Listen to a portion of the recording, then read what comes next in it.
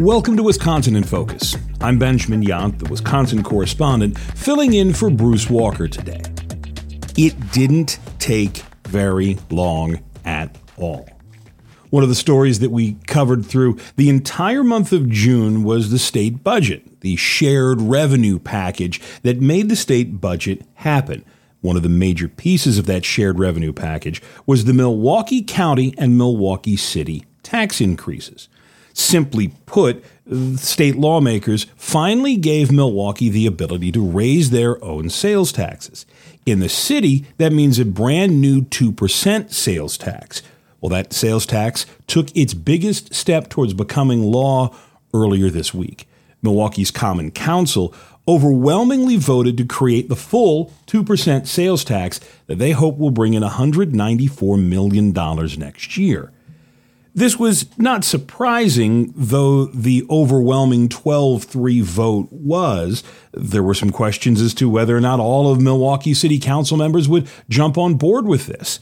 They had heard for weeks from angry taxpayers who either, one, didn't want things to get more expensive, or two, didn't like the spending restrictions that state lawmakers imposed. At the end of the day, at the end of the vote, there was very little drama.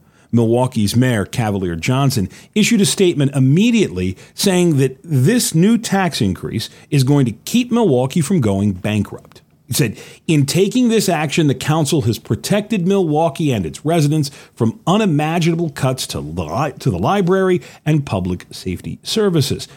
We've reached a turning point in the history of Milwaukee's municipal finances. This is certainly the most significant change to how city services are funded in more than a century." There is absolutely nothing in that statement that is not true.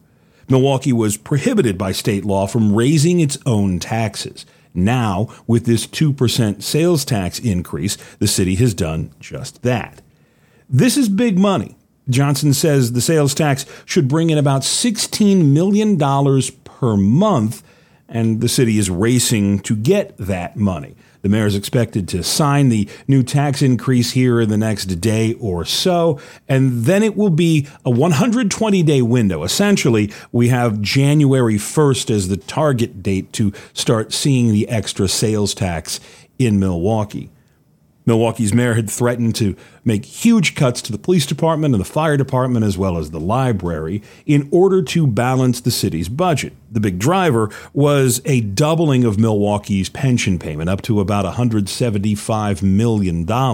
We could go and spend hours talking about the history of pension insolvency in Milwaukee, but it comes down to what most defined benefit pension problems are, in that former politicians made promises, offered sweeteners, didn't have people pay enough for their own retirement, and through the magic of compound interest, all of a sudden, there is a huge debt to pay.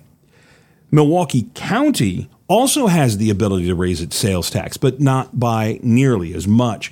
The county currently has a half-cent sales tax. That's going to go up to 0.9%. County leaders this week also took the first steps towards voting for their tax hike. They offer the same rationale. This is going to help stave off cuts to services. This is going to go to pay for the county's pension problems.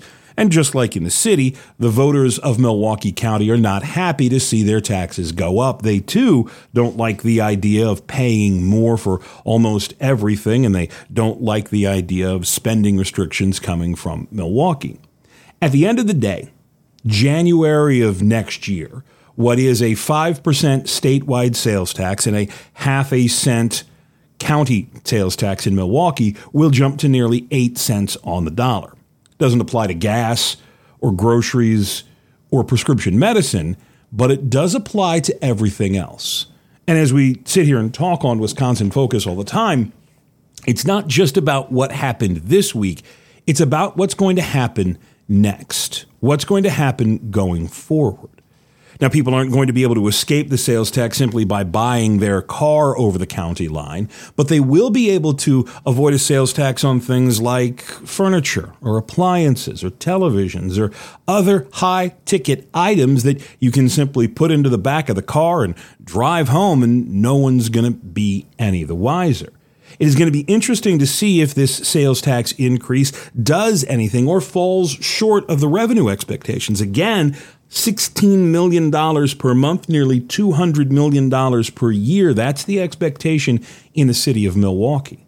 The other going forward thing we need to keep in mind that I'm sure we'll talk about again here on a Wisconsin in Focus in the future is the lawsuit that Milwaukee leaders are threatening over those spending restrictions. They're more than happy to take the money, Republicans say, but there's a scuttlebutt. There's conversations. There's a vote on a resolution to look at the option of suing, taking these spending restrictions to court. I don't know what the legislature's answer to that would be, but I don't imagine that it is going to be something very friendly, though with a Democratic governor and Democratic leaders in the city of Milwaukee, I doubt there will be a new state law. This is, again, a story that is not going anywhere, and we will, of course, follow it for you and keep you up to date over at the Center Square. Once again, I am Benjamin Yount, in for Bruce Walker here on Wisconsin in Focus. Thank you so much for listening, and please subscribe.